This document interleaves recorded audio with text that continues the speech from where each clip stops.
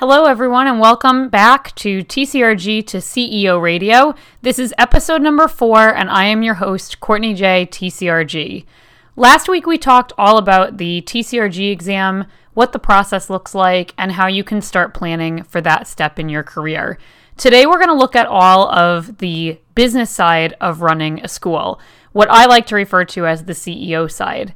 Now, part of the purpose of this podcast is to help teachers become business owners and business owners to become CEOs. I don't want you to just throw spaghetti at the wall and feel like you're lost as a business owner. I want you to feel like a badass CEO that knows what they're doing and can do so confidently. So make sure that you are requesting to join our private Facebook group for listeners of this show. You can find it at facebook.com/groups/TCRG to CEO. All you have to do is request to join, fill out the very short little questionnaire, and you'll be in. All we do there is we connect, we talk, you can ask questions directly to me, and it's awesome, so get involved.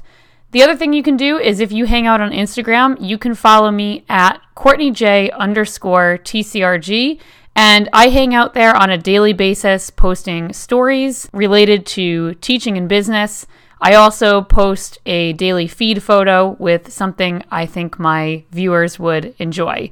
So without further ado, let's jump into today's episode. One of the things that I see over and over again within the Irish dance industry is teachers that become accidental CEOs, as I'd like to call them. They have gone through their whole life enjoying Irish dance, enjoying teaching. They decide they want to open their own school, and then they realize just how many business tasks they're going to have, and they're not really sure how to deal with them. Maybe you don't have a background in business. Maybe you know a little bit, or you're getting advice from different people. But a lot of people don't realize just how much there is to learn until they're already in it. I've had an interest in business for quite some time. I remember even being a little kid and going door to door around my neighborhood selling handmade cards. That was my first little entrepreneurship journey, and it's something that I've always been interested in. I took business classes in high school and then again in college, and really just dove deep into entrepreneurship when my school opened. And I knew I had a lot to learn, but I was willing to learn it. So what I've done is I've taken my day-to-day task list, and I've divided it into 9 different categories that I'm calling our CEO tasks. I'm hoping that by going through each of the categories with you today, you'll get a little bit of a sense of what it's going to take to be the director or owner of an Irish dance school or a business in general. Remember that we often associate the term CEO with large corporations or companies, but at the end of the day, if you own your own business, you are the CEO of that business. The buck stops with you, and of course you can hire support, but at the end of the day, all of these categories come back to you. As I go through all of these categories, remember that this is not a definitive list. This is something that comes up for me on a weekly basis or on a monthly basis, some sort of regular reoccurring task. And I want to give you just a little bit of an overview of each of these. So let's start with our first category, which is going to be finance. So with the finance list, remember that finance makes the business work. If you're not making money, you're really not a viable business. So the finance section is really, really important. So some of the finance tasks that I find myself doing on a regular basis are preparing profit and loss statements, controlling spending, creating and managing a budget, analyzing each revenue stream, analyzing revenue stream profitability, doing billing, which includes invoicing, posting tuition, running a direct debit system, tax preparation, managing sales funnels, and driving sales. I, as the CEO, do take on most of these finance-related tasks. I do have a support staff in my office, and she's taken over a lot of the actual sale closing, but at the end of the day, I still manage all of the sales funnels, check where everybody is along those funnels, have her follow up accordingly, and essentially make sure that the sale does close. If you're thinking of starting a business or a school, one thing that you can do before you start is to improve your financial literacy. Know what gross profit is. Know what your net income is. Do some projections and planning so that you know kind of what to expect with your finances in your first year or your third year or your fifth year. It's often difficult to make those projections, but it's really worthwhile to do. You can also estimate your expenses, as this will really help you create a realistic business plan to move forward with. Some resources you might use are a financial planner or an accountant, and if you are struggling with the financial literacy side of things, those would be really worthy investments to make early on. As I mentioned in the last section, I do have a couple of staff members. One of them is an office support staff, and I also have an assistant teacher who does cover the low-level classes that don't compete yet. So my next category is staff. And as the CEO, you are the team leader, the team manager, and how you manage your staff can really make or break how your staff are able to work with you and benefit your business. Managing staff could look like organizing subs if someone can't be in that day. It can be delegating tasks and creating task lists. You can be checking on delegated tasks, what the status of them are. It might be preparing contracts for your staff members, paying your employees, creating professional development opportunities, creating meetings. I hold meetings on a regular basis where I will create an agenda of topics that we need to discuss as a team. And this is something that really helps us keep on the same page. One of my big fears when I started welcoming the idea of hiring team members was my fear that no one is going to love your business as much as you will, but how you lead from the front and how you manage your team can help the team really work for you and your business and make sure that everyone's on the same page going through every single day. Also under this category, from time to time, you have conflict management. Not everyone gets along all the time. Not everyone is always meeting your expectations. And a huge part of being a CEO and leading from the front is managing what your expectations are and whether or not your team members are delivering on that expectation. The last thing I would encourage studio owners to do under this category is to make sure that their outlined responsibilities and expectations for their staff members are documented and really clearly explained. A lot of times it seems that studio owners take on teachers on almost like a goodwill basis, or there aren't really clear terms and conditions on their employment. I think some teachers don't even consider it employment, and you can never be too formal or too careful about how you document everything, especially when it comes to employees. The third category, and these are in no particular order, by the way, is marketing. And marketing is something that teachers or studio owners do expect that they will need to do and manage. And I'd like to just break it down a little bit further for everyone. So some of the tasks under the marketing category are creating your brand Bible. Now, I will say it a million times that your brand goes far beyond your name and your logo. And you will use this over and over again. It's an asset that you just cannot afford not to have.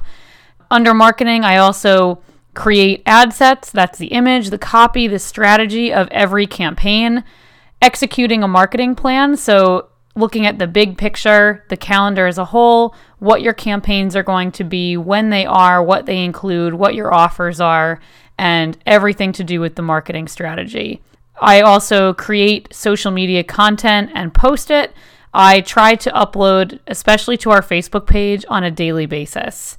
I also write and post blog posts on our studio site. It helps with your search engine optimization and getting people to discover you. I also run and manage internal promotions. I manage our email list and the content creation for that. And that's only just some of the marketing list. As I said, all of these categories, don't think they're entirely comprehensive. This podcast could not possibly cover every single thing that a studio owner would do on a yearly basis. The fourth category that I want to talk through is customer service. And while the list in and of itself is short, this is one area that is very time consuming, especially if you are providing great customer service to the families that are in your studio. So this includes email and phone support. I typically spend about an hour every morning just going through my email inbox and responding to inquiries, responding to parent questions. I even get dancers that email me with different things, making sure I give time to respond to them. I will get phone calls. Obviously, you can't predict or plan those. When someone picks up the phone to make an inquiry, or you have someone that calls and is an existing customer with a question, that's something that takes up a lot of time. The other service task that I spend a lot of time with is making progress reports of some kind. To me, communication with our families is really important. It's something that I put time into because I feel that it gets a good result. And this is something that we do certain times a year, and it's a very labor-intensive process, but well worth it. And finally, your communication with your families, whatever that looks like. I actually have an episode coming out next week that's all about communication because there's just so much to talk about in that category. You can also add to the customer service category just general troubleshooting. From time to time, you'll get an angry customer, a confused customer, something that goes completely wrong somewhere, whether it's on the tech side or just a big mess that it wasn't avoidable or it wasn't preventable. Troubleshooting is something that just comes up, and it's one of the things that you just have to learn to deal with. So for our next category, if you're like me, you don't just run the studio, you got into it because you love to teach. So the next category is your recreational classes. Now for you, maybe your whole studio is recreational, or maybe just your beginner classes are recreational. I'm separating recreational from competitive purposely because I think we all can realize that the competitive classes demand a higher level of attention than some of your recreational classes. So aside from actually teaching the class, I lesson plan for each of the classes. I do that on a weekly basis. I write and develop the curricula for those classes before the year commences. And obviously, once they're done, you can go back and edit and tweak them. I also evaluate teachers and students so that I know which students are progressing at the pace expected, who's a little bit behind, who's doing really, really well, and we need to make sure we keep an eye on them to make sure they're getting what they need. And finally, progress report preparation and putting the report together and making contact with that parent. So they have needs, just like all of your students would expect to be getting great service from you. But your recreational classes, you're really trying to get them to fall in love with dance. So having a great teacher that is compatible with the age group they're teaching is really important. So let's move over to the next category, which is going to be your competitive classes. Now, as I mentioned, these students probably have more specific needs as they are progressing levels. They might be attending feshes, and there's a lot more that comes along with that. So first, you'll be teaching these classes or managing the person that is teaching these classes. You will be doing the choreography or hiring an external workshop teacher to manage that choreography. You'll be doing the coaching and polishing of their dances. You might be tracking results at feshes. You will be developing and creating training plans. You'll be assisting with fesh registrations. You might be in charge of making the invitations and setting the qualifications for major championships, managing the entries that go along with that. Your competitive students most likely need costumes.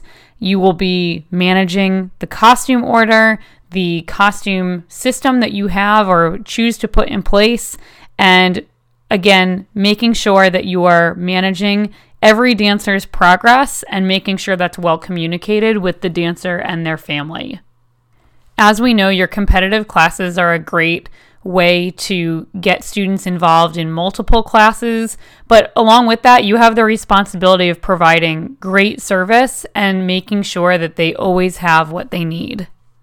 The 7th category that I wrote for you is student retention. And retention is the students that you're keeping from year to year. Obviously, we always endeavor to keep all of our students, but the reality is that that's not going to happen despite running a great program. So what you want to do is you want to make sure that your retention rate is as high as possible and making sure that no one slips through the cracks.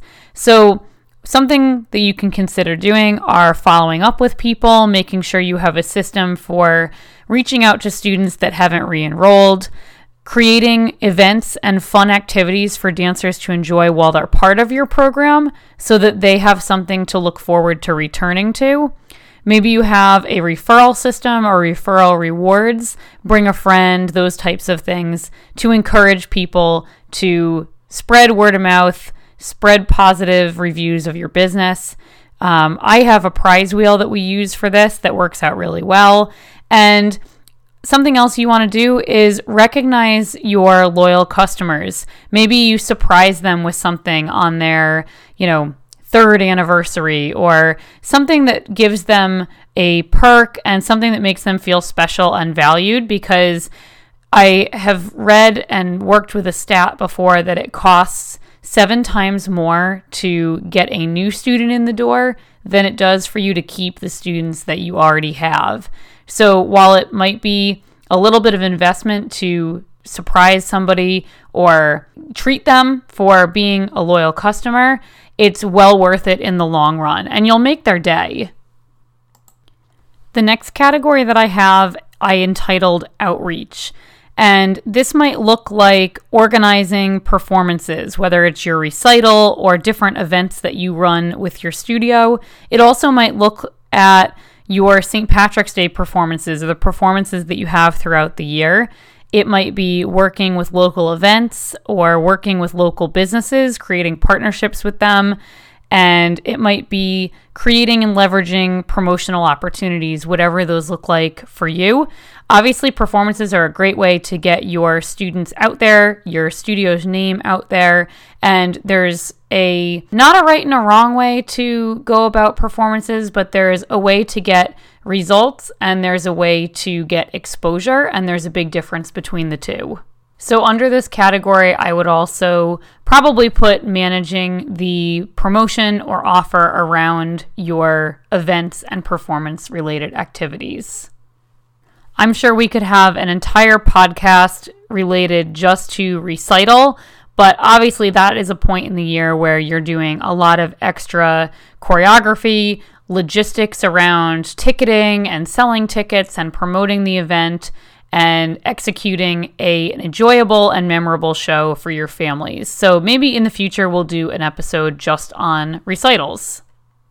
The final category that I have for you today, I've just entitled Miscellaneous. Lame, I know, but they don't seem to fit anywhere else very neatly. So the first one I have is managing the different systems that you use, whether that's software or processes that you need to document and share with your team or even just for yourself. So for me, that looks like creating different Sign Up Genius forms, using Google Forms, Google Sheets, Excel, creating emails, managing my systems database to keep it all straight. I also manage my own website. I do all the editing, additions, and all of the tech stuff behind it. I know some people don't like to do that, or they're just not into that whole technology thing.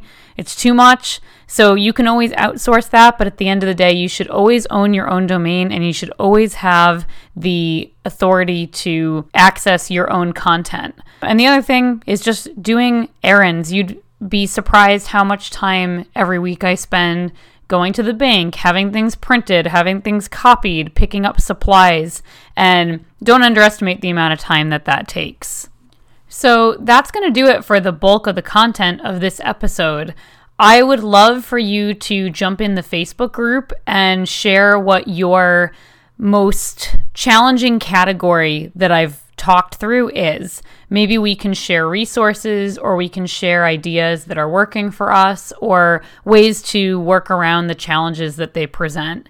So make sure you get in the Facebook group. The other thing I would love is if you're listening to this on the podcast app or Stitcher or wherever you like to listen, go ahead and share it on your Instagram story and tag me. My handle is at CourtneyJ_TCRG, and I would love to just get our listenership through the roof. It's already awesome to see how many people are listening and downloading and subscribing, and it's making it really, really fun for me to work on these for you. So if I can give you some valuable content, I would love to see you guys share it as just a little thank you. So go ahead and catch up with me in real life on Facebook or Instagram, and we will see you next week on the TCRG to CEO radio show. Have a great one.